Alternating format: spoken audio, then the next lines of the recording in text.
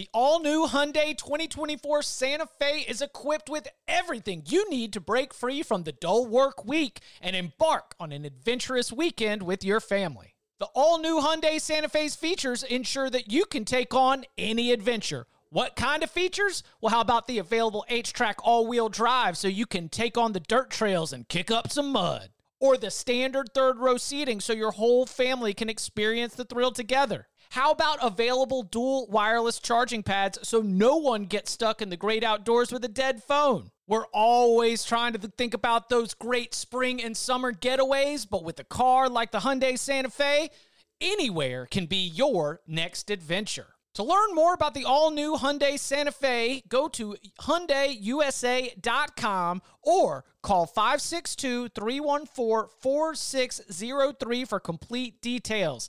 Learn more about the all-new Hyundai Santa Fe at HyundaiUSA.com or call 562-314-4603 for complete details. Robert Half research indicates 9 out of 10 hiring managers are having difficulty hiring. If you have open roles, chances are you're feeling this too. That's why you need Robert Half. Our specialized recruiting professionals engage with our proprietary AI to connect businesses of all sizes with highly skilled talent in finance and accounting, technology, marketing and creative, legal, and administrative and customer support. At Robert Half, we know talent. Visit roberthalf.com today. Welcome back to the Cover 3 podcast with your hosts, Chip Patterson, Tom Fornelli, Danny Cannell, and Bud Elliott. It's your call for the best college football coverage, from National Signing Day to the National Championship and everything in between. CBS Sports presents the Cover 3 podcast. And welcome back to the Cover 3 podcast here on CBS Sports. That's Tom Fornelli, that's Bud Elliott, that's Danny Cannell. I'm Chip Patterson, coming to you live at youtube.com/cover3 and all across the 24/7 Sports Facebook network. Thanks for hanging out. And why don't you just go and give a high five and maybe a little poke to that like button. Listen, subscribe, like, come and join us in the chat. This is we are eventually going to get to a really fun part of the episode where we are going to be looking at teams that are going to have big turnarounds. Every single season, we see these jumps from 4 wins, 5 wins. You go from being the middle of the pack to a conference title contender, from the bottom of the basement all the way into a bowl game or better. We are looking to identify the turnaround teams for 2023. We've got some candidates. We've got some teams to debate and identify coming up in just a little bit.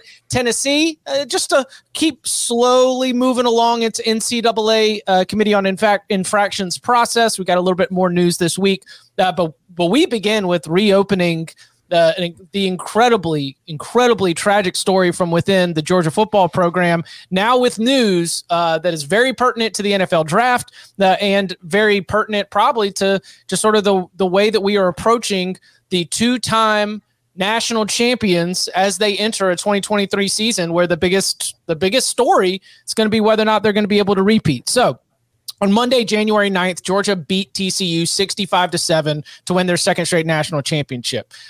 They only had that one national championship in the modern era. Now all of a sudden they've got 3 and 2 in a row. On Saturday, January 14th, an incredibly celebratory moment that they can take this all in. They celebrate the championship in Athens.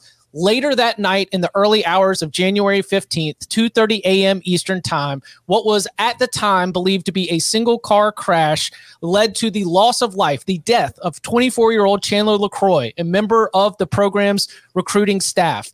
Offensive lineman Devin Willock, also offensive lineman Warren McClendon, and staffer Victoria Bowles sustained injuries.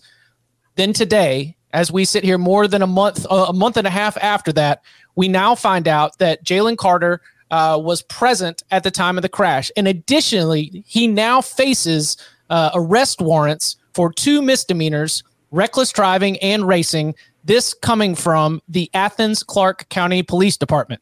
The ongoing investigation found that Chandler LaCroix, the driver of a 2021 Ford Expedition, and Jalen Carter, driver of a 2021 Jeep Trackhawk, were operating their vehicles in a manner consistent with racing, and shortly after leaving the downtown Athens area at about 2:30 a.m. Both vehicles switched lanes, drove in the center lane, drove in the opposite lanes of travel, overtook other motorists, and drove at high rates of speed in an apparent attempt to outdistance each other. Evidence indicated that shortly before the crash, the Expedition, which is what Chandler LeCroy was driving, was traveling at about 104 miles per hour. The toxicology report indicated that LeCroy's blood alcohol concentration was 0.197 at the time of the crash. Investigators determined that alcohol impairment, racing, reckless driving, and speed were significant contributing factors to the crash.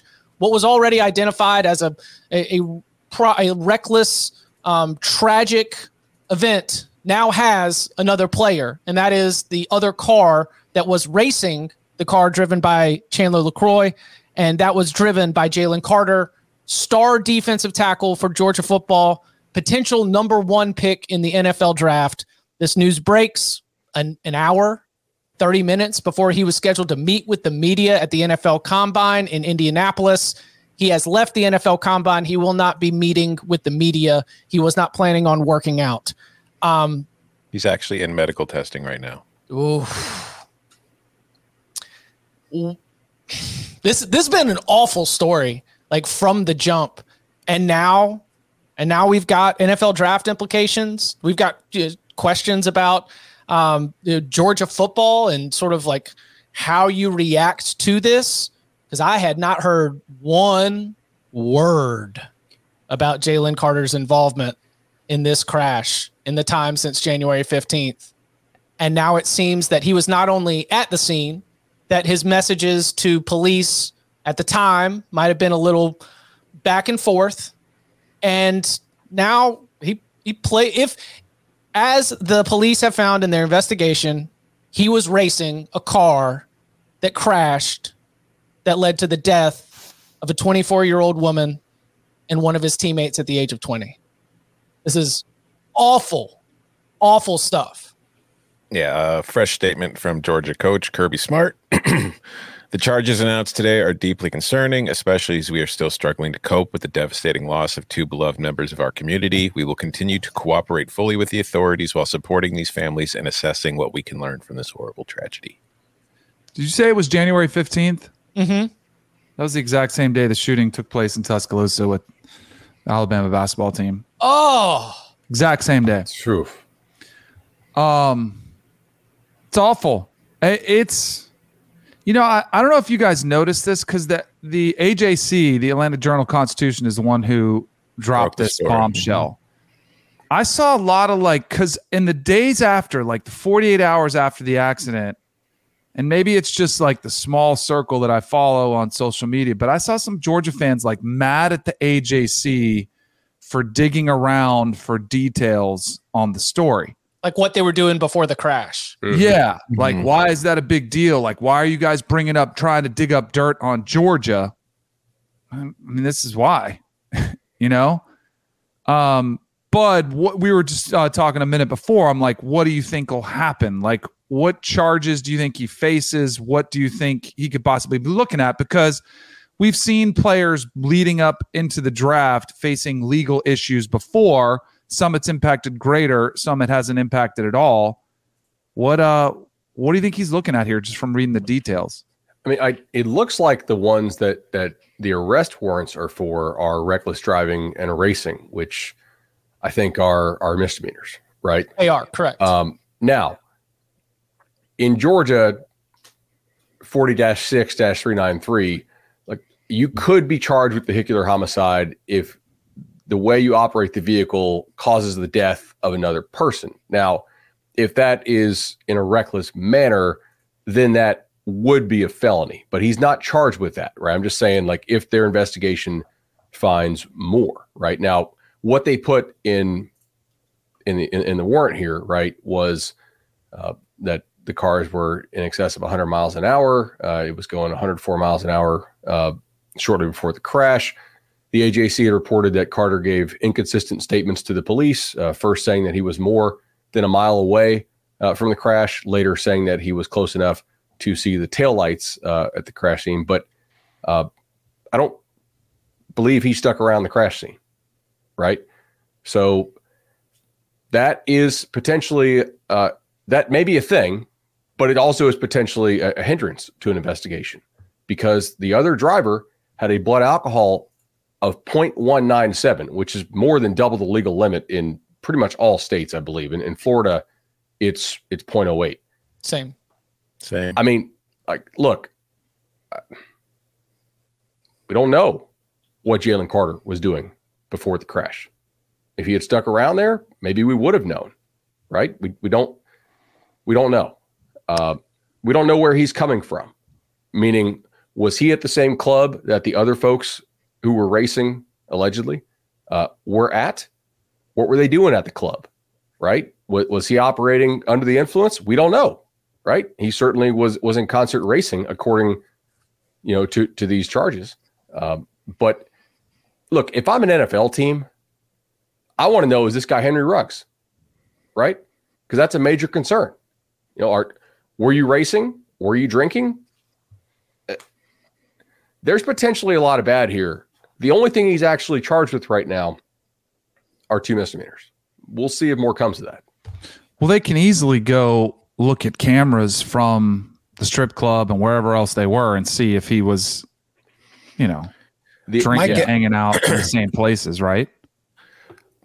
They could. My guess is, and this is, again, just an absolute guess, but based on timing of things, I don't think you're going to see them pursue more simply because the story came out before the arrest warrants ever did. Had the Atlanta Journal-Constitution not broken the story, do these arrest warrants ever get issued? You think so? Man, I don't know enough. Like, Athens is not a huge town, but it's not. I'm not necessarily. I mean, are we going there thinking like they would have never charged him had the AJC not dug around? I don't know. It could be they were still gathering evidence because sometimes this stuff does take a lot of time. And like you said, he didn't stick around on the scene, so they might be having to be thorough about it. But it is somewhat strange that the story breaks and then an hour later there are warrants issued. Like, is that just to deal with the PR backlash of there not being warrants out? Or is it just like they got sped up because it's like, well, crap, now we have to get them out? I don't know. Well, they had to at least have done the work to prepare the warrants. But you come on, lawyer, help me out here. No, they definitely would. Also, because you got to get a judge or somebody important to be able to sign off on these things. Probably not for misdemeanor warrants. No. Okay. So, and not in Georgia. I'm not licensed to practice law in Georgia, but so I don't know, and I don't do criminal law anyway. Just disclaimers. Look, I think if you're the DA's office, one of the things you would worry about here a little bit is if we think the AJC has this, does CBS have it? Does Yahoo have it? Does ESPN have it? When Jalen Carter gets up on the stage to do interviews, is somebody going to ask him about this? And then we look really bad because we didn't charge him? To Tom's point, like maybe it's not that he wouldn't have been charged, but the timing of the combine interview stuff comes out today. What does Georgia? Kirby Smart issued that statement. Appreciate you bringing that up here as it just drops live. What is Georgia football to you? Does this resonate in any larger way? How does it make you feel? I mean, I don't know if what happened can be. It's God. This is so. It's not like a serious. To me, it's a serious thing that happened, but I don't know if this is like endemic to the program. They were out celebrating their national title. They were all kids in their early to mid 20s. What did we do when we were celebrating at that age? We drank. Now, a lot of us were smart enough not to go driving and racing afterwards, but I don't think we can look at this and see what happened and be like, oh, well, this is a Georgia football issue. I think it's an issue that happened to Georgia football players and Georgia football staffers. It's certainly a tragedy. From Georgia's standpoint, if I'm Georgia's attorneys, I don't love this set of facts. Correct. Right? School employee partying with players, using a school rental car, 100+ mile an hour crash death. That's not one that I love having to defend in the civil suit, which I'm assuming that will happen at some point. I think it'd be different. I think we'd be reacting different if it happened December 15th before the game, and we'd found out kind of like what's happened at Bama basketball, that we found out and they're still playing. Like if it had just gone along and then these details came out after the fact, more along the lines with Tom, it's not a great look for the program for sure, but they just won a national championship. Kirby's second. It's just a harsh reality that's what fans care about. That's what the school cares about. That's what's going to make them all the money. And, most programs, you got 110 kids on a team, 85 scholarship players. There's going to be some that have some issues. It's just kind of at any workplace, it's kind of how it goes. I mean, I'm sure we've had colleagues at CBS Sports who have had issues with the law. Maybe they weren't plastered all over the news. Some of them were. I mean, there was somebody from our company that got into a little trouble a few years ago. He's no longer with the company. It's part of being human, I guess. It's just, you don't want it to be unfolding on this stage like this after that moment and now finding out issues where it does appear, I don't know if it's fact, but it appears like the AJC did break this and then the arrest warrant was issued. It appears that way. Mm-hmm. And that's not a good look for anybody. I think Kirby Smart has an opportunity right now as the grieving continues. There's also a chance to try to use this as a charge. I mean, you've got an opportunity to be a leader here. I mean, this is like a horrible, horrible situation that has impacted your team and your program in a deep way. I think if you just swallow it and bury it and don't try to learn from it, I think there's a missed opportunity. And Kirby Smart is one of the most handsomely paid individuals in all of college football. And I would hope, if I was the parent of a current Georgia football player, that he would be using this as a way to try and help everybody grow so that these mistakes are not made again. Because these stories, man, they truly haunt me, because the line between young and dumb and young and dead can be very, very thin. And I think about times that now seem like close calls, like from my own life. I think about my two sons and the fact that they're going to be young and dumb one day. And so I don't have anything it will always be tied to this championship, unfortunately, especially as the accident happened the night of the championship celebration. But my strongest feeling about Georgia and culture and Kirby and anything like that is that I would hope, if I was the parent of a player on Georgia's football team, that this is used as a way to help everybody grow, to make sure that this thing doesn't happen again. Because just ignoring it and trying to treat this like clutter, we're going to put it on the outside, we're just going to stay focused, keep moving. That to me is that to me is really missing a chance to make sure that this doesn't happen again. Something I don't talk to my sons about right now because they're 3-1, but somebody told me one time, you can make a lot of little mistakes, right? But like there's certain mistakes that can really screw up your life and your career and other people's stuff. And I'm not trying to pass judgment. Everybody on the show would agree that, racing or drunk racing is, even worse, are just not things you should do.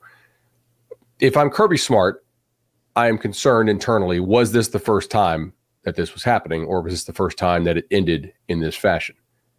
And I think I'm going to have a talk with my team about racing, particularly after Ruggs, after this, and like these guys and, young rock stars, young rap stars, they get really nice cars. If you're making the kind of money now, because while the one was university lease Ford Expedition, that's not really the something I'd really feel like I want to go racing in. 2021 Jeep Trackhawk, that's $100,000 used car. I just pulled it up on Auto Trader. That's what Jalen Carter was driving. That thing's got some serious horsepower. You could probably race in that pretty good. And these guys get these nice cars.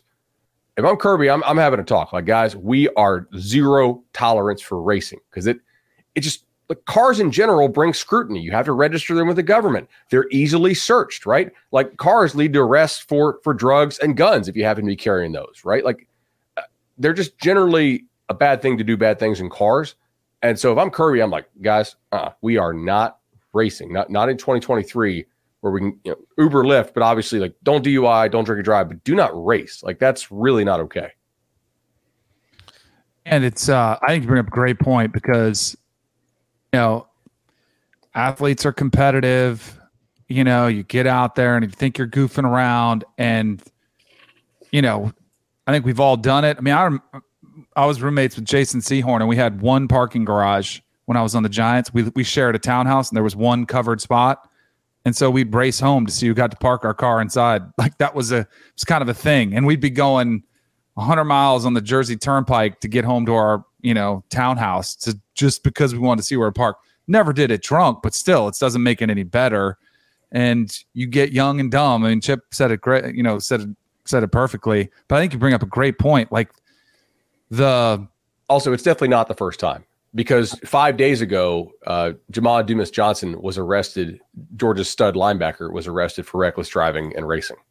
So, like, if I'm Kirby, that's what I'm worried about. I'm like, okay, all of our dudes on this roster have serious NIL value. Most of them are getting paid something through NIL. They can spend that money on really nice cars. They're 20 years old. I'm not saying Georgia has a racing problem like systemically, but they clearly have had a couple incidents with it within the last 6 weeks. We will keep you up to date if anything more comes out of this. Let's take a quick break, reset just a little bit. Coming up on the other side, we will give you the latest on Tennessee's ongoing NCAA infractions case. We've got some penalties for some assistant coaches and what it means for Jeremy Pruitt. Next. Celebrate and save at Ashley's Anniversary Sale. With Hot Buys, your choice of colors starting at just $3.99. Ashley Sleep mattresses starting at $2.50. Plus, receive a free adjustable base with select mattress purchases. And shop top mattress brands like Stearns & Foster, Tempur-Pedic, Purple, and Beautyrest Black with 60-month special financing. Only at Ashley. Subject to credit approval. No minimum purchase required. Minimum monthly payment, down payment, tax, and delivery may be required. See store for details. Hey, I'm Ryan Reynolds. At Mint Mobile, we like to do the opposite of what Big Wireless does. They charge you a lot, we charge you a little. So naturally, when they announced they'd be raising their prices due to inflation, we decided to deflate our prices due to not hating you. That's right. We're cutting the price of Mint Unlimited from $30 a month to just $15 a month. Give it a try at mintmobile.com/switch. $45 up front for 3 months plus taxes and fees. Promo rate for new customers for limited time. Unlimited more than 40 gigabytes per month. Slows full terms at mintmobile.com.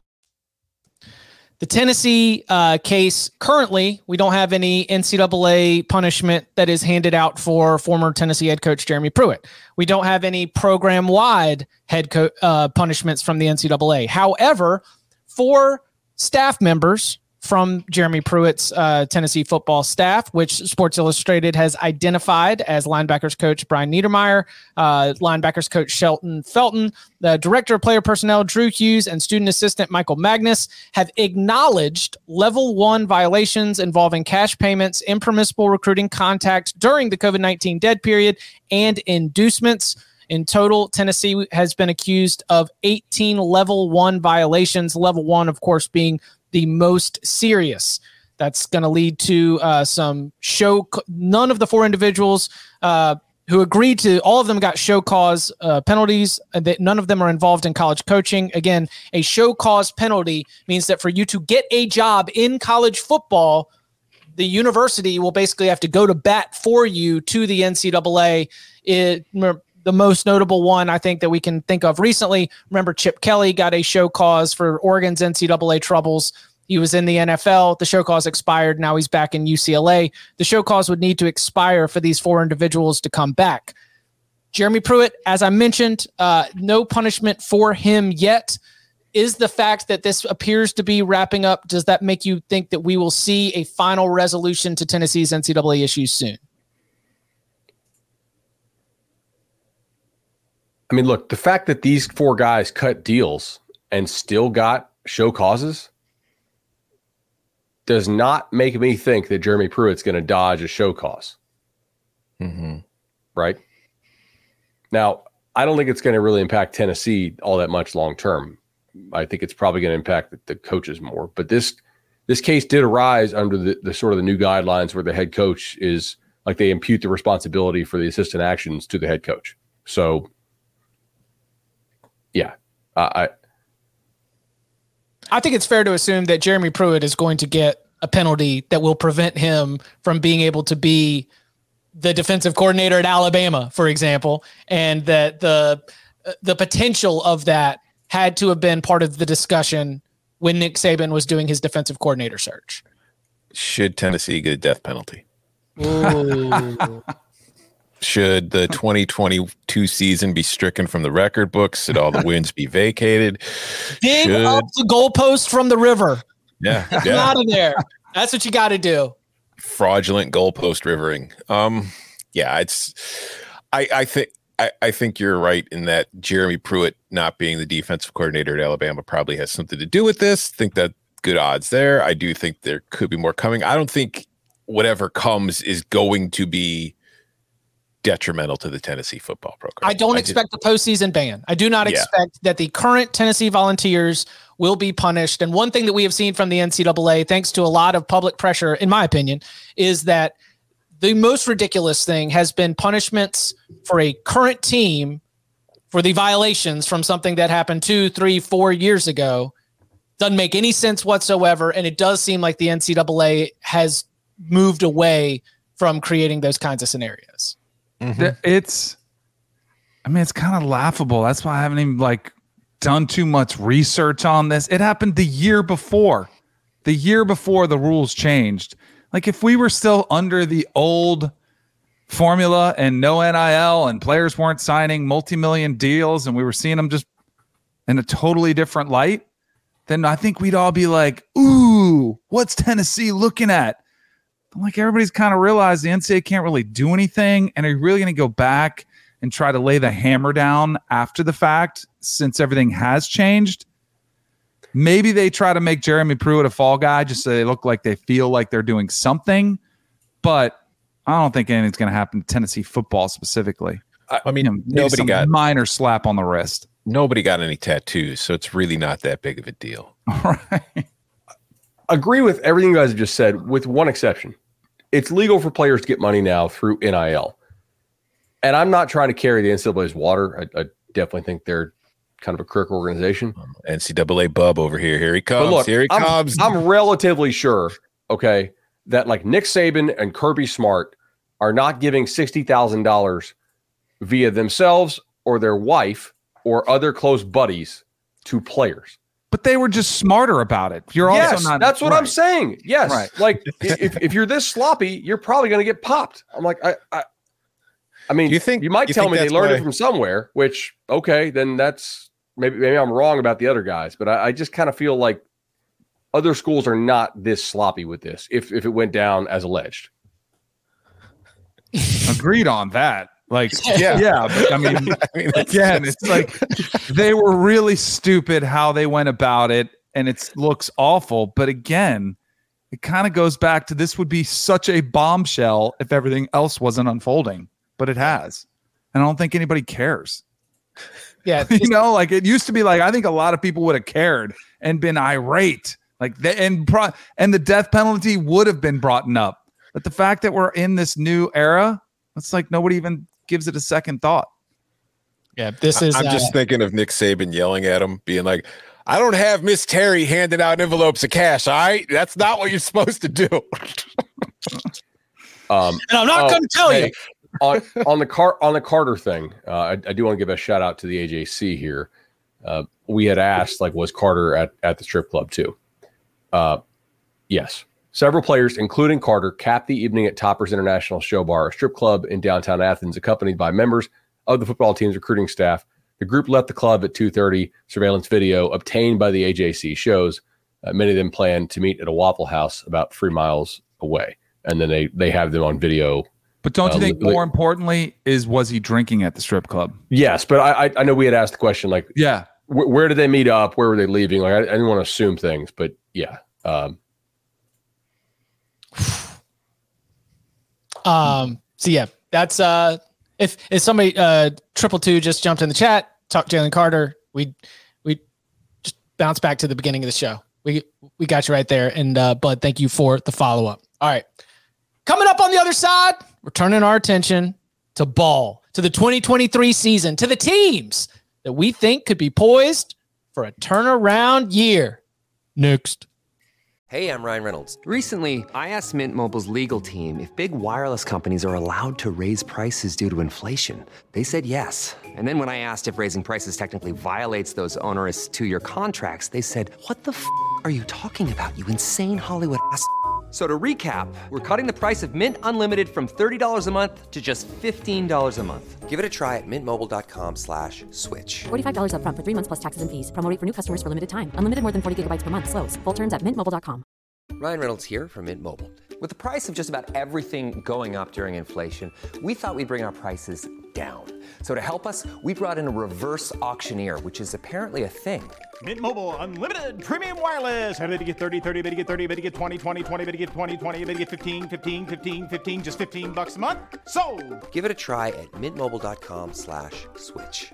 $45 up front for 3 months plus taxes and fees. Promo rate for new customers for limited time. Unlimited more than 40 gigabytes per month. Slows full terms at mintmobile.com. Back here on the Cover 3 podcast, we're going to look for potential candidates for big turnaround seasons. In the 2022 season, there were 6 teams who saw improvements of 7 wins or more. Tulane, 10-win improvement, 2-10 to 12-2. TCU, 8-win improvement, 5-7 to 13-2. Washington, 7 wins, 4-8 to 11-2. Troy, 7 wins, 5-7 to 12-2. USC, 7 wins, 4-8 to 11-3. Ohio, 7 wins, 3-9 to 10-4. Why does that stand out to me? Because of those 6 teams that saw massive turnarounds, 4 of them were new hires: TCU, Washington, Troy, and USC. There was a second-year coach who built an absolute wagon. Shout out to Ohio. And a team that was displaced by Hurricane Ida in Tulane. The lows of 2021 also might have been lower due to the 2020 COVID season in the Pac-12 and the MAC that would have impacted how bad things got for Washington, a USC, and Ohio. And Tulane, though, probably cresting a little bit more for this time. Beginning of the conversation I saw in the chat, there was like, what marks a turnaround? And for our purposes, we looked at, either a win improvement of, 4 wins, somewhere around there, close to a handful, or what I call jumping up in weight class. Like, are you in the bottom of the conference and now you're in a bowl game? Or are you around 500, now you're a conference title contender? Those would mark turnarounds. Those do not require 7-win improvements. But I did want to begin with that as the backdrop. Is there a team that could see a 7-win improvement in 2023? Well, the pool's pretty limited. When you go with the I think we've got on the notes Colorado, and Dion is somebody that you have to kind of keep an eye on for there. I think that's an obvious choice based on just the talent infusion on that roster and playing in a Pac-12 where I do think, particularly at the bottom of that conference, there's a lot of teams you could, beat up on if you're Colorado and you suddenly improve your talent. So you win a couple other games elsewhere, bang, big improvement. Elsewhere, I didn't include this team on my list, but I do think it's just in the realm of possibility, even if I don't think it's going to happen, and everything that's happened there this offseason suggests it will not. But just based on things that they've done before, Northwestern can go from 1-11 to 8-4. That's what we're looking at here. I mean, Northwestern could go 8-4. That is not unfamiliar territory for Pat Fitzgerald's program to be able to get up there. So haven't they had like that trend where they're up, down, up, down? Yeah, but there've been a couple downs in a row now. And then just you look at like the one thing about Northwestern and Pat Fitzgerald's tenure is like the coaching turnover has been minimal. Been a lot of coaching turnover this offseason on that staff. The only thing I wonder about them, because I thought, Stanford would fit this category too. And I don't know Northwestern's policy, but Stanford is not budging on the transfer portal policy, academic restrictions. And in this era, I think it's only going to get more challenging to stay competitive with all the schools that are. Oh, you're muted. Bub's rivalry with the mute button. I'm muted. There we go. Sorry, I sneezed. Also, like Northwestern's last up year in this whole up cycle, down cycle thing was the COVID year, which I'm not saying it doesn't count, but it does make me a little more dubious of all the things that were going on, in that cycle. What about Colorado was 1-11 last year, 1-8 in the Pac-12. Can Deion Sanders turn in an 8-win season? He could, but I wouldn't bet on it. Yeah. 8 wins, including a bowl game. Yeah. Like the very upper range, I think, of what you could do. Yeah, I think if we're looking at Colorado as going from 1 win to a bowl game, there's a very realistic shot at that because, as I was saying, like you look at the Pac-12 and USC, Washington, Oregon, Utah, UCLA, and Oregon State, maybe not as good, but they're all probably going to be the top of that conference, or at least the better teams. But there was always kind of like a gap between that top half of the league last year and everybody else. Whereas if you're Colorado and then you improve, Arizona State's kind of hit a reset button with Kenny Dillingham coming in the first year. Cal is, I don't know what Cal is anymore. Arizona, Jed Fish is going into year 3. Maybe they take the step forward. Wazoo, they're still interesting. That they'll probably be competing for a bowl spot again. But there's just a lot of teams in that area where if Colorado's good enough and increases its talent level, you feel like it can win those games, whereas it didn't have a chance to win any games last year. Yeah, I think Colorado is going to be favored over Colorado State, most likely. They could probably at home against Stanford, I think. And then there are a couple games that they could be favored in, although right now I probably would not have them favored in. Like if Washington State, if the floor completely collapses, I could see them favored in that game. Arizona in Boulder, potentially. Maybe at Arizona State if the Wildcats or if the Sun Devils rebuild is really that bad. But you would have to sweep all the potential coin flip games, pull 2 more upsets, and then also win your bowl game for that to happen, right? So that seems really unlikely that they're going to do that. I thought it seemed unlikely that we had all those 6 teams have a 7+ win turnaround last season. Yeah. And all the prep for this, I was like, I don't see anybody doing it. With like legitimately Colorado being a factor is mostly impacted by the fact that they only had 1 win last year. We're kind of due for this to happen in the MAC. It used to happen like every single year, and it didn't happen this past year, right? So we're kind of due there. The MAC doesn't count, right? No, the MAC does. I said Ohio. Ohio jumped from the Ohio Bobcats last year jumped from 3-9 to 10-4. Oh shoot!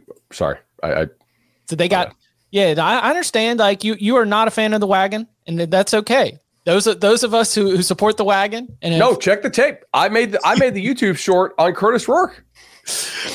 Hey, so Troy was the other one, right? They were a 2-win team that went all the way to 12-2, right? Who? Yeah. Troy was a massive turnaround. Troy was 5-7 to 12-2. That was one that I think you could see coming somewhat because they had a culture disaster inside that program that they fixed by firing their head coach. And then on top of that, they made a pretty good head coaching hire in John Summerall. Well, yeah, that's like TCU, 8-win improvement, first-year coach, great hire. Washington, 7-win improvement, first-year coach, great hire. Troy. And culture there too, right? I think guys that tuned out Gary Patterson, they absolutely were not happy with Jimmy Lake. And they had checked out on Clay Helton too, where we also saw a big 7-win improvement. I use those only to set the stage that I definitely use that to try to like search out something. Is Colorado State going to have a big improvement? I've got them on my list as possibilities. Because they went 3-9 last year, and Jay Norvell took over bad situation in the wake of Steve Addazio. It's not gonna be good for business for us to spend 8 minutes on Colorado State, but I'm glad that you had them down on your list because when I was looking at those teams that didn't win many games last year, and I was starting to think about like what it takes to turn over a roster, to turn over a culture, Colorado and Colorado State, as you mentioned, Bud, play against each other in the non-con, the rest of Colorado's non-con being TCU and Nebraska. All right, what about some teams that I think were, just sort of popular potential candidates here, just notable teams that missed a bowl game. So clearly, in my eyes, the expectation is that there is going to be a turnaround, a significant turnaround, that you are not going to be missing a bowl game or flirting with 500. Let's begin with the Texas A&M Aggies, 5-7 overall, 2-6 in SEC play. What is your level of confidence that Texas A&M is going to see a big turnaround year in 23? Like 8-4? 5-7 to 8-4 does not feel like a big turnaround to me. I think that 5-7 to 9-3, 10-2 is what we're talking about. That would make for what I would call a big turnaround year. I'd like to hear what you guys think. I would say my chances of A&M going 10-2 are 11% max. You've got the infusion of Bobby Petrino as offensive coordinator, as we discussed in the assistant coaching carousel. Go check that out if you haven't already. We've got a talented group that included, as Bud, as you mentioned on that show, Evan Stewart at wide receiver, a quarterback in Connor Wegman who showed flashes near the end of the season. There is a potential that this Texas A&M offense will score 30 points. What? In multiple games. Maybe. But there is a potential that we see a team that has been, defense first, not really explosive offensively, start to take some big steps forward offensively. I think we will see notable on-field improvement. I do not think we will see Texas A&M flirt with being a 10-win team in 2023. Yeah, I mean, 9, I think, is the max. I think 9 is the farthest I'd be willing to go. They could start 5-0. I was just looking at their schedule. That'd be a very Texas A&M thing to do. And then get crushed by Alabama. Like they'll Right. go into the Alabama game and be like, "Oh, it's Jimbo and Saban. Is A&M a contender for the playoff in the SEC?" And then they'll lose like 42-15 or something. Oh yeah, if they're 5-0, they're definitely ranked 2 in the country.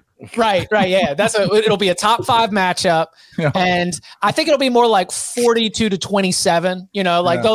They'll mess around and not get totally worked, but then it'll lead into going 3 or 4-3 or something the rest of the schedule. You guys laugh about this, but this stuff means something to programs, guys. I mean, Mississippi State being number 1 in the first ever playoff poll is the biggest accomplishment that program's had since World War I. So they still tweet me about that. Like, what are you saying? We've never done anything. We were number 1 in September 8th in 2014. Like, what? Like, we mock about September Heisman, but it's true. It is a trivia. You're at trivia night at the bar. Like, who is the first team ever ranked number 1 in a college football playoff poll? Mississippi State. I love how the SEC teams get pre-credit for playing your SEC schedule. Like if they kill their non-conference, which is a cakewalk, which A&M's is not because they have to go to Miami. We'll talk about Miami in a second here. But they get like double credit because you get credit for the schedule you're about to play, and then you get credit when you play it. Mm-hmm. And you get credit for what Alabama and Georgia have done.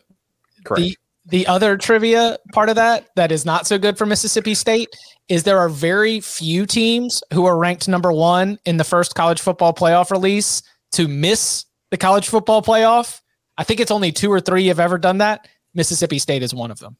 Mm-hmm. So congrats. You are a trivia answer also for your inability to convert at the same clip as all these other number 1 teams in the first rankings. All right. What about those Miami Hurricanes? 5-7 overall, 3-5 in the ACC. We have entirely rebooted. I mean, of the 10 on-field coaching positions, I think we've got changes at 6 or 7. A lot. I don't know if that does not inspire confidence in me. However, Miami does have a lot of turnover in its neighborhood in the ACC. It does have some wins on the schedule that I think that you can chalk up there. I can very easily see Miami making small improvements on its win total. Do you think that Miami can flirt with being that 9-3, 10-2 type team in 2023? Similarly, I think I'd go to 9-3. I had another ACC team in there, and that's one of the reasons I think you have to consider Miami because it is the ACC. Mm-hmm. Like, if they get things figured out, they've got more talent than most of the teams they're going to play against. Miami does draw both Florida State and Clemson from the old Atlantic. They also draw Louisville, who I think is probably a decent team that has a cakewalk schedule. And then they also have to play on the road at North Carolina and at NC State. Miami's schedule to me is sneaky tough, but they're like, if you're doing like floor ceiling ratings, their floor I think is still really low because there is some chance that the exodus of coaches down there indicates that there's real cultural problems. I don't know that to be the case, but I mean, you have to consider the possibility. Their ceiling also remains really high because that roster still has a lot of talent on it. I think their offensive line almost certainly will be healthier than it was last year, as well as their quarterback position, unless Van Dyke gets hurt again, and then the receivers as well. I mean, when Restrepo went down and George was he suspended to start the year, I think, and then also got dinged up as well. That seemed to handicap their ability to put up points. I have a hard time seeing them be worse, and if they really click and win their close games, they could go 10-2. Sure. I mean, when we look at fan or whatever betting website out there puts up like the odds to win 10 games, there'll be one you have to take a look at, but I don't think it's super likely. There are a lot of questions about this Miami team because, like you said, but there's a low floor and there's a very high ceiling. So in those kind of situations, there's a lot of things you have to wonder. But the biggest question I have about the Miami Hurricanes in 2023 is, why are they playing on the road against Temple? It's probably a 2-for-1 situation. Some of these programs have taken, instead of just paying them the $1.5 million to do a bye game, and people are going to say this is a shot at Miami, but sure, it is a shot, a screenshot of what the attendance would look like if you paid Temple $1.5 million to come down to play Miami in the September heat. They'd sell 15,000 tickets to it, maybe, and that you'd lose money. You'd rather just go knock out the trip up there and not pay the $1.5 million, I guess, and do the 2-for-1. Yeah, because I was like, when I was going through the research for the show, and I'm sitting like, we're going through their schedules. I'm like, why the hell are they playing on the road against Temple? That makes sense though. That's the ACC thing. Remember last year in the first 2 weeks of the season, and their record is not great, and so they schedule them, and then they don't win them all like they're supposed to. Stupidity. It was actually part of the trade when they got Manny Diaz. Manny Diaz. That's not true. That would be hilarious. Temple, like when you're trying to get rid of a contract, you got to. Yeah, and Temple's like, well, we'll take Diaz, but you got to give us a home game too. Yeah. Manny, go to that game. I mean, he's at Penn State. It's not that bad of a drive. Happy Valley to Philly, like you Penn State all over there weekend. All right, what about the Michigan State Spartans? 5-7 last year, 3-6 in the Big Ten play. When you've got Michigan and Ohio State seemingly as 2 top 4 teams going into the year. Penn State as everyone's favorite dark horse lurking there in that 5-10 range of your preseason rankings. I'm sorry, I didn't mean to cut it off, but where is the room for Michigan State to jump up and have a big turnaround? Thinking the $95 million was a bad deal. Yeah, I don't think there's a lot of room for it. I mean, I think in the last, what I expect to be the last year of the division setup, Michigan, Ohio State, and Penn State are still going to be good. I think Maryland is, we saw last year Maryland finished ahead of Michigan State in the division. I don't think they're going to be great, but I still think they're going to be pretty tough to deal with. So when I look at Michigan State and you look at their schedule, their non-con is all at home. Central Michigan should be a win. Richmond should be a win. But Washington, they lost to Washington last year. They could lose to Washington at home this year. They get Maryland. They have to go on the road for Iowa, for Minnesota, for Ohio State, and Indiana. It's like, I think they're going to get to a bowl, but I don't know if 7-5, if there's really a whole lot of wiggle room past that for this team next year. If there is some optimism here, and I'll be quick on this, their road games include Rutgers, Indiana, and Minnesota, right? And obviously Ohio State. But Minnesota's been a better program than Michigan State has most years. Sure, that's fair. But there are tougher places to play than a couple of those venues that I just read off. So they do get some of their games that I don't consider coin flips, but maybe that their fans who are already probably baking in more improvement than I'm baking in would consider coin flips or more winnable games. They're getting those in East Lansing, so I guess it's possible. I don't see it. Danny, you had mentioned before the show that you've got Georgia Tech 5-7 overall, 4-4 in ACC play. Brent Key, led to a big rejuvenation of energy. I like that as a potential turnaround team. What do you like about the Yellow Jackets? So we talked about culture. I think you saw a team that fought so much harder after the change, and you saw some results that were very up and down.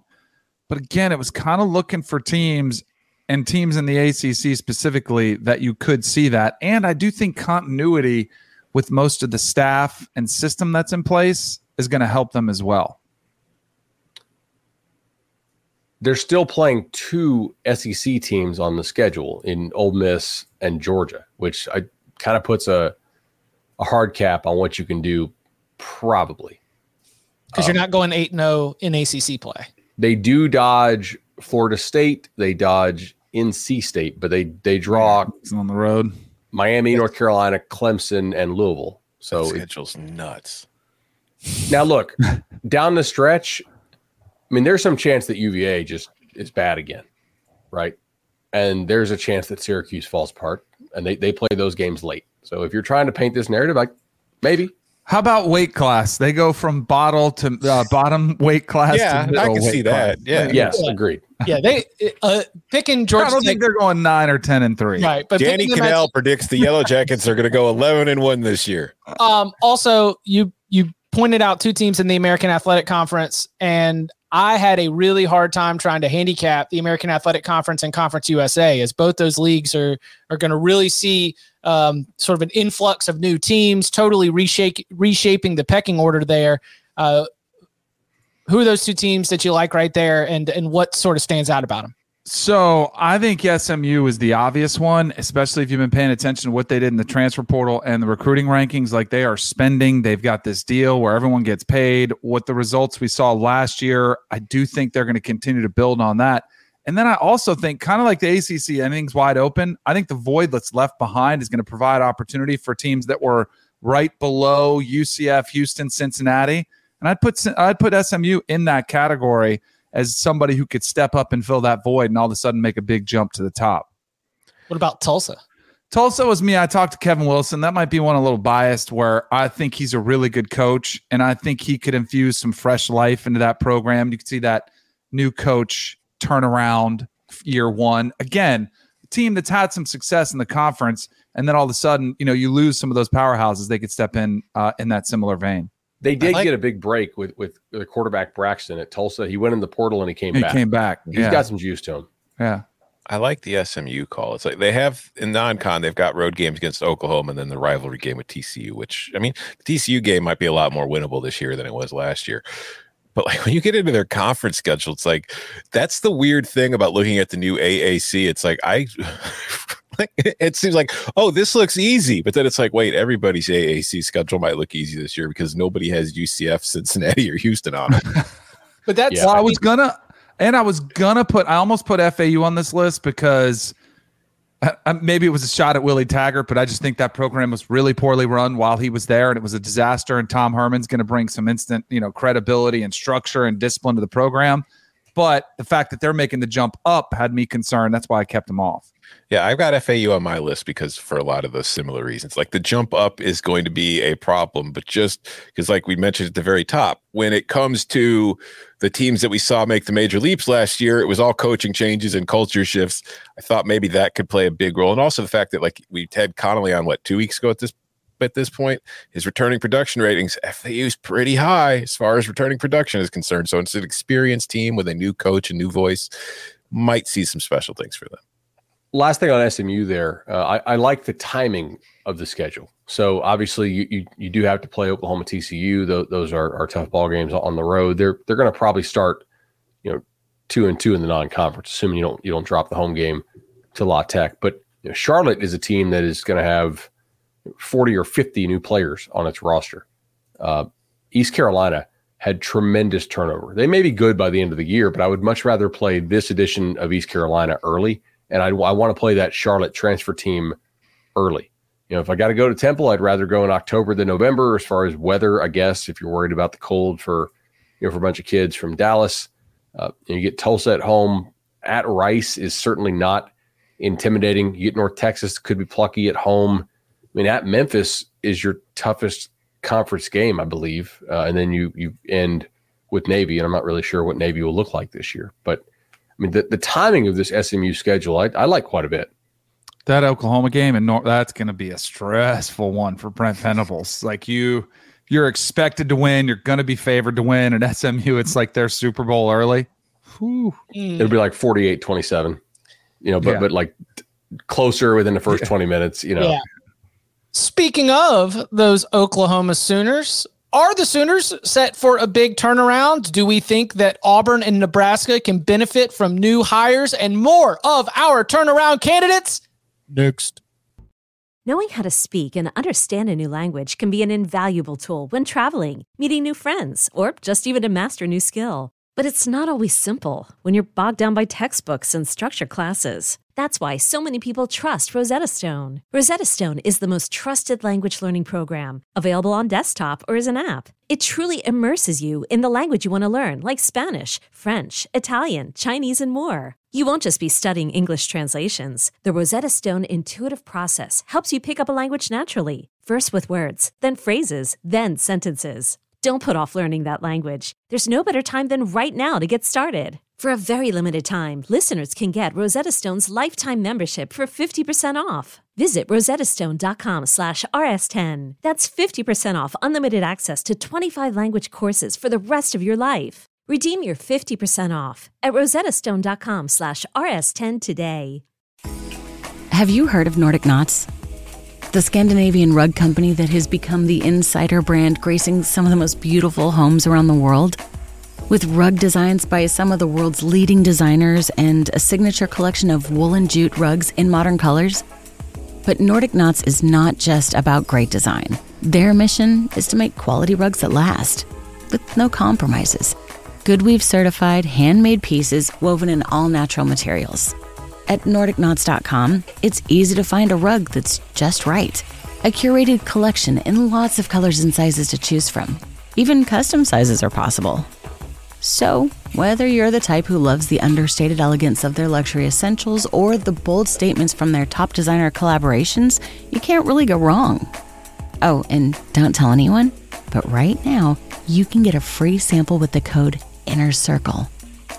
NordicKnots.com.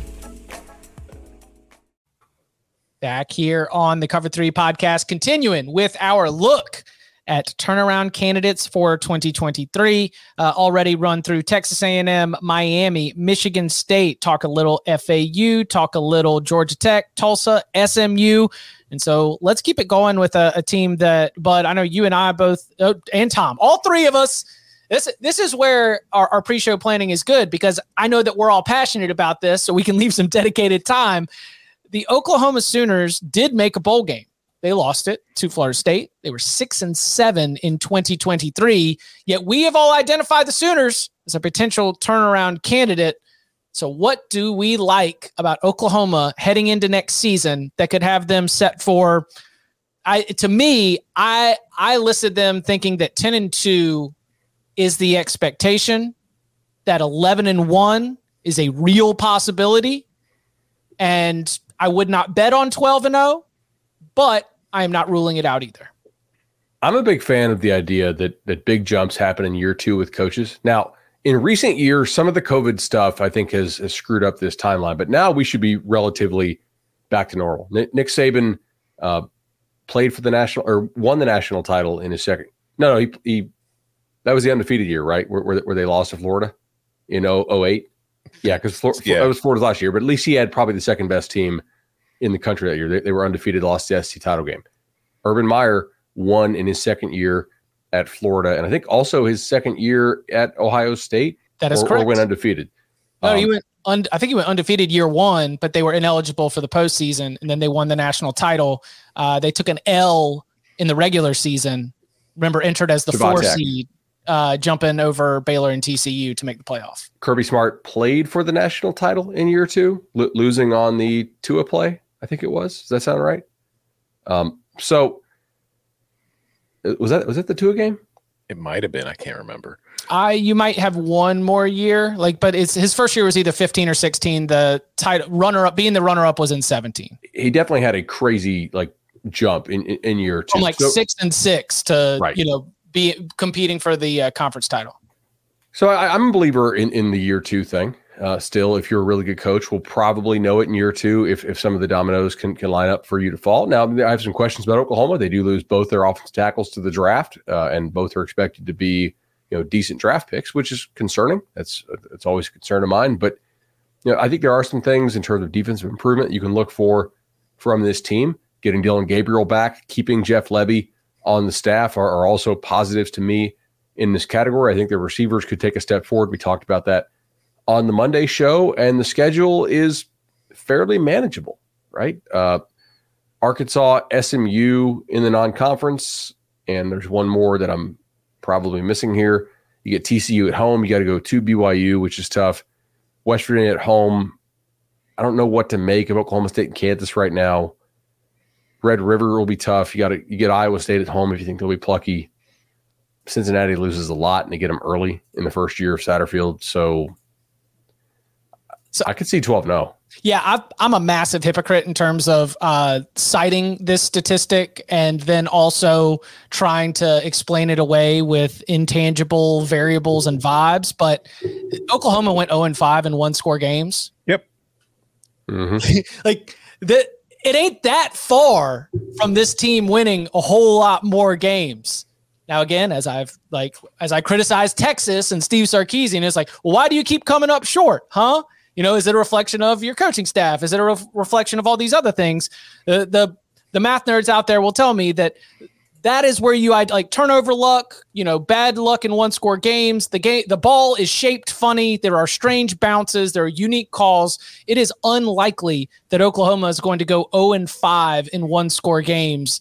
You throw in the return of the quarterback, a little bit of continuity, what I'm expecting out of the offense, as Bud just mentioned, and I was like, this is all of the recipe for Oklahoma to be able to make a big jump, probably playing for the conference title on the first Saturday in December. Also, they should not be playing 5 one-score games against the schedule. If they make a big jump, they should be playing 2 or 3 one-score games, and every other game on the schedule should be a 2 or 3 score win. I mean, let's be real. Like, we've always been a big Oklahoma podcast. We've never had anything negative to say about Oklahoma. So it's no surprise that we have them on our list. But for me, honest, there's a ton of good reasons that we could go in like minute detail on. But the biggest reason for me why I expect Oklahoma to be a turnaround team is because Oklahoma's good. And it has been good. Like, when we talk about the other teams we've talked about, like Texas A&M, Miami, these are programs that it's like every year it's like, is the year where they're going to, restore themselves and be good again? Like, Oklahoma was very good for a long time and had a down year. So for me, just based on history, last year is far more likely to prove to be an outlier than just a new trend. Now, that doesn't mean it can't be, because we've seen a coaching change and sometimes you see stuff like that happen. But just based on what Oklahoma's been, a team that's been to the college football playoff multiple times, won a bunch of Big 12 titles, I don't think it's crazy to think that they can go from 6-7 to 10-2, 11-1, 12-0, just because they've done it many times already.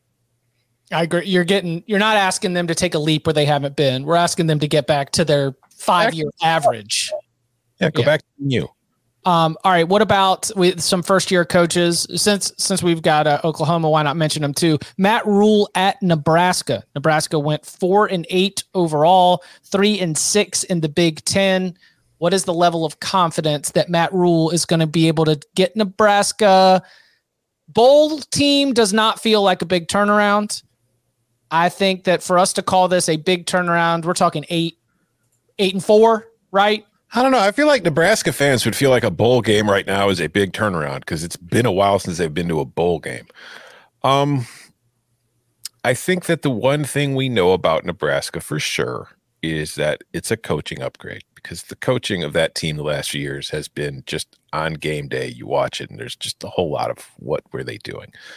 But the questions are, it's still hard to buy in because of what this program has been in recent years. So it's like you kind of get burned so many times that you take a very cautious approach to what they do. And you look at the schedule, like they start the year with 2 road games against Minnesota and Colorado. Like they could theoretically be 0-2 before they play their first home game against Northern Illinois. They get Michigan from the East. They have a road game against Michigan State. They get Maryland. So the draw isn't terrible, but it could have been better. Inside the division, they're on the road against Illinois. They're on the road against Wisconsin. I mentioned the Minnesota road game. Like, I think this is a team that could get to a bowl game. And if I'm going into 2023 as a Nebraska fan, that is my primary goal. If I'm Matt Rule, I'm not saying it's my primary goal, but my primary goal is let's get to a bowl game. Let's build some positive momentum. I don't think there's a major turnaround coming in year one. No Michigan, no Penn State on the schedule. No, they got Michigan. Or excuse me, no Ohio State, no Penn State. Apologies. Look, we went through Troy, Washington, a couple others where we said, all right, there was an obvious cultural problem that asking the head coach fixed at these programs. Is it really that unlikely that we could be sitting here in December of 24 saying, yeah, getting Scott Frost out and getting a competent coach in there really solved a lot of this, and that Nebraska improves and gets the right bounces on the way to 9-3? I think it's possible, right? Like, that's within my range of possibilities, not likelihoods, but it's possible that could happen. Well, to connect this to Auburn, where I think that getting Brian Harsin out, and keeping Cadillac and bringing in Hugh Freeze and the work that they've done in the transfer portal, where they've just gone to get, I don't know, like all of the offensive linemen. Like, we're just going to come in and have 4 new starters on the offensive line, and we're going to run the dang ball. And you got one of the got a great running back in the portal. Like, is the maybe a quarterback in the portal in the second window? Maybe, possibly. Who wins that Georgia job? You think all those kids are going to stick around, even the losers? I don't know. So my question was, before we jump into Auburn, for Nebraska, what's the personnel? Like, what is it? Because last year of Scott Frost, he went heavy portal. He had like 20. I think it was, if you include the freshman class, like he was up there with an Ole Miss where you were dealing with like more than 30 players who were just brand new to the program between freshmen and transfers, and that he had, in terms of first-year contributors who were new to the program, they were all over the 2 deep. It seemed very much to me, from a roster-building perspective, like Scott Frost knew he was on the hot seat. He was just going to do anything he could to try to plug and play, figure it all out. Very much a mishmash of players on the depth chart. So when you've got that, it doesn't seem like we've got a lot of personnel continuity. What is Matt Rule working with? Because I agree, there's undoubtedly a coaching upgrade, but what about the level of roster talent? So they got Jeff Sims to come out of the portal from Georgia Tech. They took a swing on Eric Gilbert. Now, look, I don't know how we say this. There's not a higher floor, lower ceiling player in the country. Eric Gilbert is probably the best tight end recruit any of us have ever seen. If he gets right off the field, on the field, and Nebraska can get a productive year out of him, he's going to tear people up. Like that dude is not normal. I mean, like, he very much, there are occasionally some guys that don't do a damn thing in college for various reasons and then all of a sudden become good NFL players. Like, that's a guy, if I'm an NFL team, I'm still trying to sign as soon as he's eligible, just because the body type and the athleticism is just that far above and beyond what everybody else on the planet Earth has. So I don't know, like maybe Eric Gilbert hitting helps them out. I am down on Nebraska's defensive transfer class relative to what some of the ratings have out there, including where I work, just personal opinion. I mean, it's obviously, we all have different opinions on these stuff, but I do like what they've done on offense. I think they'll be able to score some points. Yeah. I mean, and too, like, the Big Ten West is not going to be that much different than it was last year.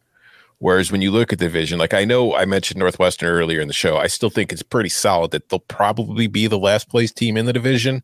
Purdue could have a rough transition with a new first-year coach after winning the division last year, but they could also still be a very good team.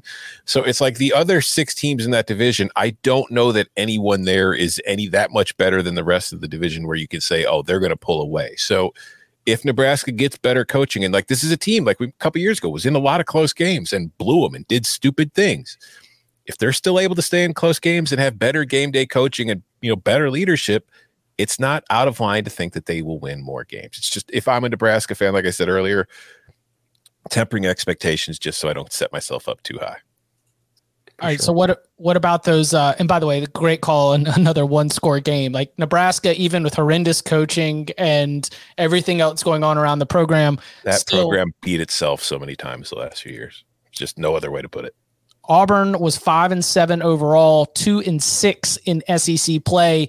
Hugh Freeze comes in. Life's difficult. Schedule's tough.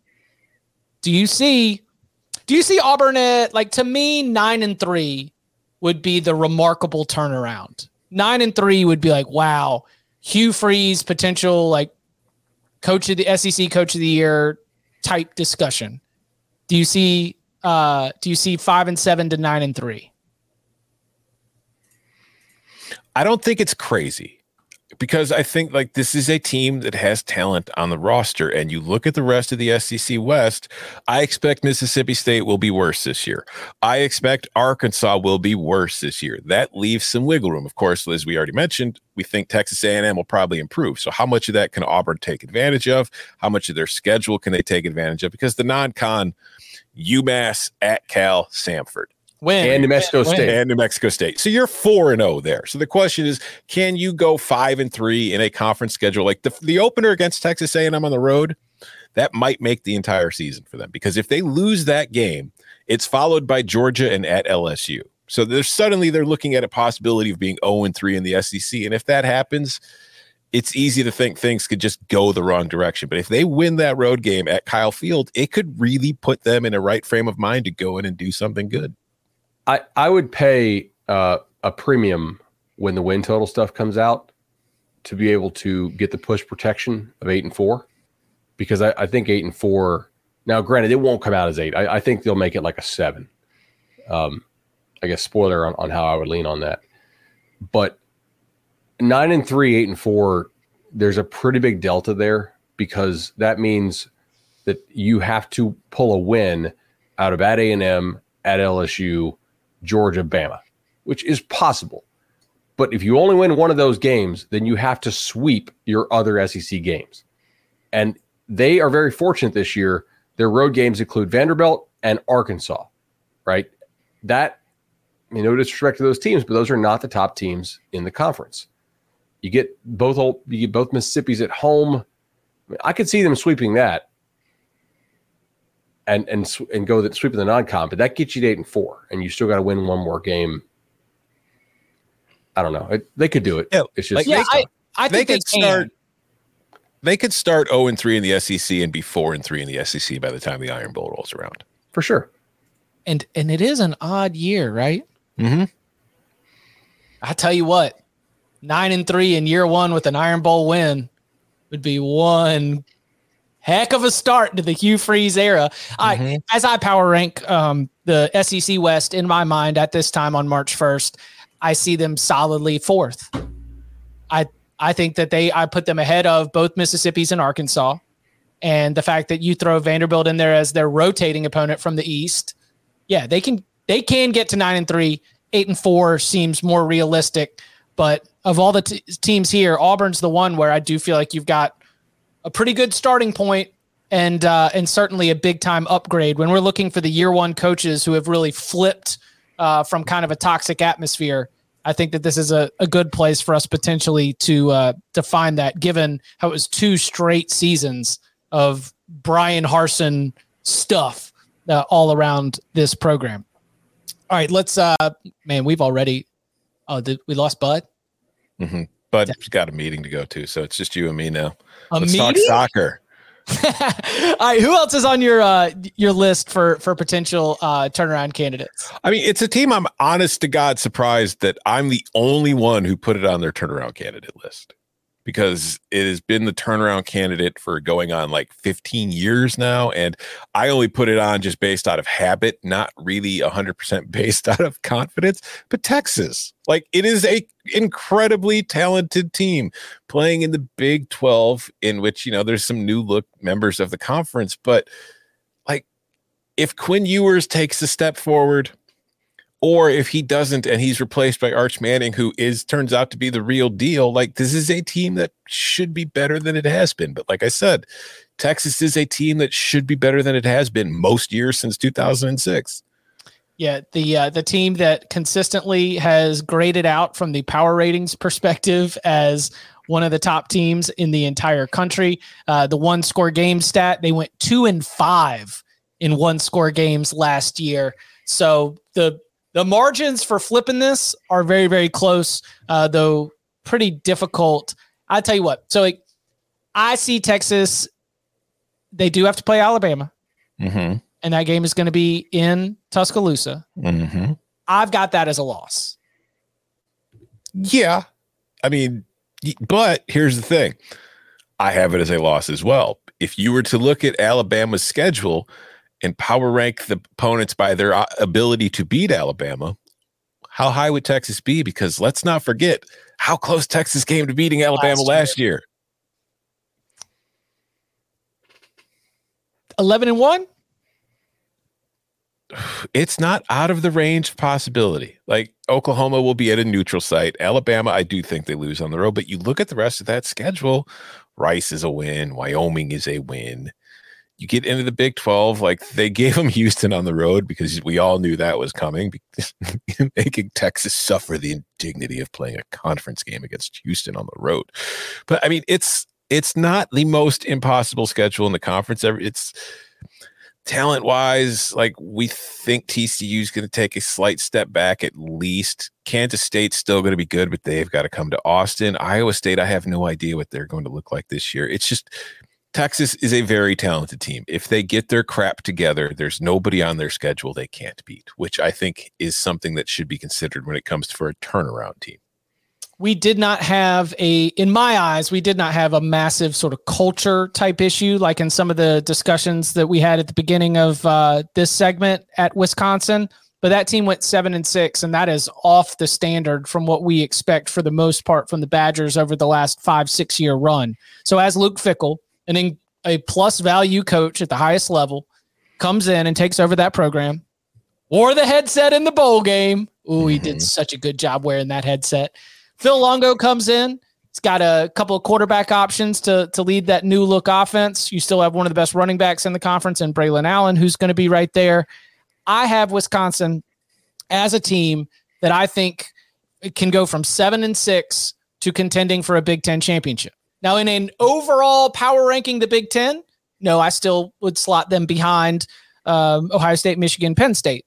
But in the Big Ten West, I think that when you're looking for a first-year bump, big turnaround type situation, Wisconsin came up pretty fast as I was trying to brainstorm candidates because they are playing in the Big Ten West. Their non-conference is Buffalo, Washington State, and Georgia Southern. I think that all of those are wins. They do have to play Ohio State, but the game is in Madison. They avoid Penn State. They avoid Michigan.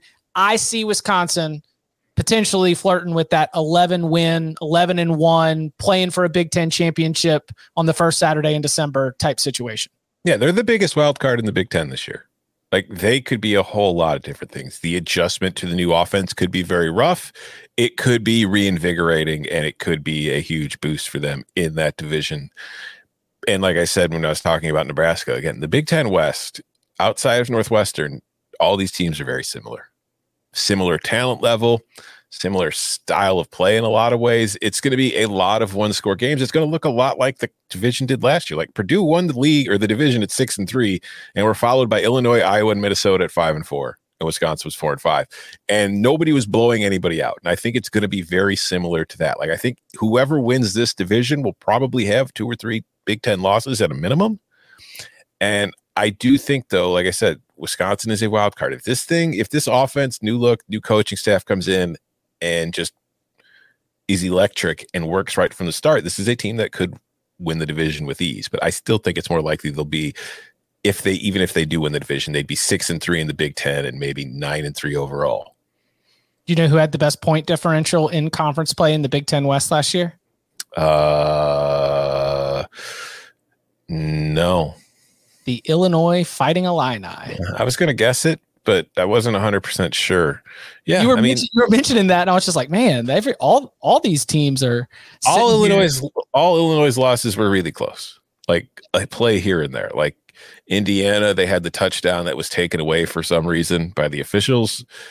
Michigan, they needed the last second field goal to beat it. It's like, yeah, Illinois did not get blown out by anybody.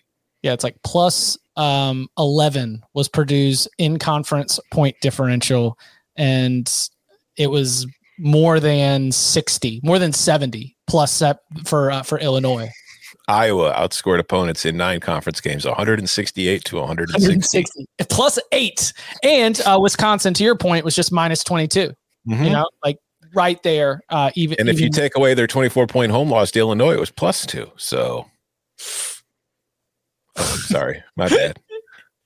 There you go. We will be back Thursday, 11 a.m. Eastern time. Of course, questions from the big old bag of mail, but also questions from you, the live audience. And we mentioned it last week, but we'll mention it once again. If you cannot hang out with us for the entire show, but you've got a question, here's what you can do. At youtube.com/cover3, before the show starts, just jump in there and throw your question in the chat. Of course, you need to be subscribed, smash the like, all those things, but throw your question in the chat. We'll see it. We will star it. We will add it to the live audience portion of the show. So that is yet another way, because, we've got Spotify listeners, we've got listeners across all different audio platforms. And sometimes they say, hey, I 5-star review, we'd love to give it to you, but I can't get it. And I say, hey, come and join us, youtube.com/cover3 when we do these mailbag episodes. Throw your question in before the show starts. The page itself where the show is hosted is live before we get started. So feel free to do that as another way to get into the mailbag episodes. You can follow him at Danny Cannell. You can follow him somewhere else at BudElliott3. You can follow him at Tom Fornelli. You can follow me at Chip_Patterson. Tom, thank you very much. Thank you.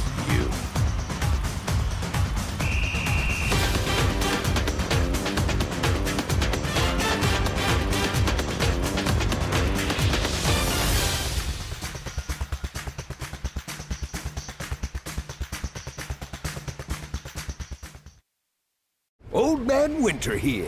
If I had it my way, it would stay winter all year long. Short days, wind chill, black ice, and a good polar vortex. Oh, heaven! Wait, is it getting warm in here? Your cold snap is over, Old Man Winter. Spring has arrived. Spring. Spring is here, which means it's the perfect time to get away in the Hyundai you've always wanted. Visit the Hyundai Getaway Sales Event, where you can get great deals on all of our award-winning Hyundai models, like the tech-filled Tucson and Kona, as well as the spacious Palisade. Enjoy wherever you go with the peace of mind that comes with America's best warranty and 3 years or 36,000 miles of complimentary maintenance. But hurry in, these deals won't last. Add more joy to your journey at the Hyundai Getaway Sales Event. Now get 0% APR or up to $1,500 bonus cash on the Hyundai Tucson. Now, during the Hyundai Getaway Sales Event. Offers end soon. Call 562-314-4603 for details.